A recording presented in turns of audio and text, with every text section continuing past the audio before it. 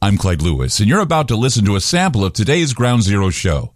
If you'd like to hear the podcast in its entirety, sign up at aftermath.media. I'm Clyde Lewis, and this is Ground Zero. The number is to call tonight, 503-225-0860. That's 503-225-0860. I guess I don't have to overstate this or make a big deal out of it, but I mean, this is, I guess, maybe it's cliche to say this, but we live in extraordinary times, no doubt, in my mind. Possibly more extraordinary than we realize. How many of those living even 50 years ago imagine that today we might be able to carry in the palm of our hand a device that can access most of human knowledge? Your phone. You know? Well, without my phone, actually, with a good phone reception for 10 days, drove me nuts. Internet, 10 days, drove me nuts. Nothing. I got used to being able to wake up in the morning and have the headlines in my face when I wake up. Didn't happen. I was in a sort of a slump. So we have this wonderful device that we can use to get access to knowledge. We have a computer. We have the internet. We have quantum computers.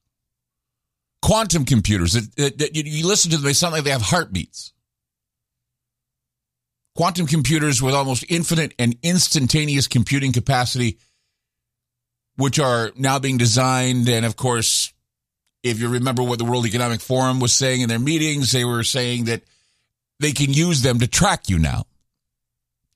And that's what they want. They want full spectrum control. Everything from what you're wearing to the blade of grass you're standing on. They want it chipped. They want it ready to go. They want to send data. They want it all. We have the James Webb Telescope. We can peer at the birth of the universe. We reported the other night with Richard Hoagland that they have the power to find planets that look like they can harbor life. We're now hearing from yesterday the breakthroughs, remarkable breakthroughs with chip technology. Dr. McCarran said that, hey, take this seriously. It's happening now. Elon Musk has made the breakthrough with Neuralink. And what is Neuralink supposed to be doing? It's supposed to be helping people regain their motor skills. Eventually, though, we'll be able to, like I say, tap and receive by just thinking things into existence with our computers and our minds.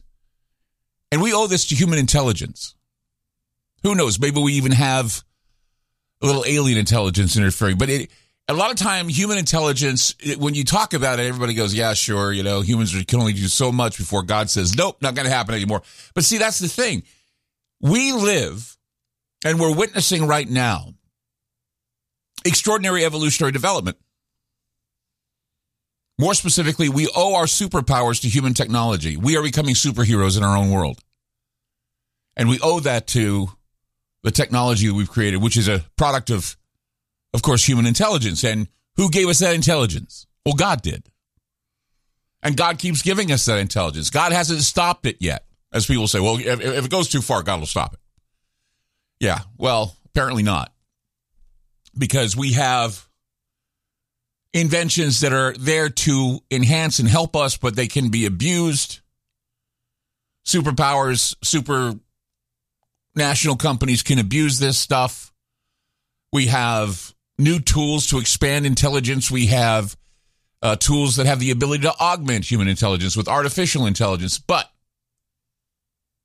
this same artificial intelligence commingling with things like nuclear missiles and drones, well, that's now changing the way we fight wars. It's making the task of wiping out the population a lot easier, and apparently with cruel, plausible deniability. When 3 U.S. troops were killed in Jordan, Tower 22, the cry came up to Joe Biden about his retaliatory response. But the suggestions were heard loudly over what the president should do. Lindsey Graham, there's a character. Senator Lindsey Graham who has by now made himself a character of a Warhawk lunatic. It's a caricature of a Warhawk lunatic. He stated that we need to hit Iran and hit them hard. I always wonder if Lindsey Graham wasn't a senator, that he would be a mass murderer. You ever wonder that?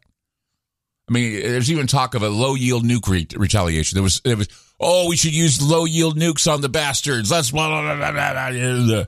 It seems like whenever a war event happens, now,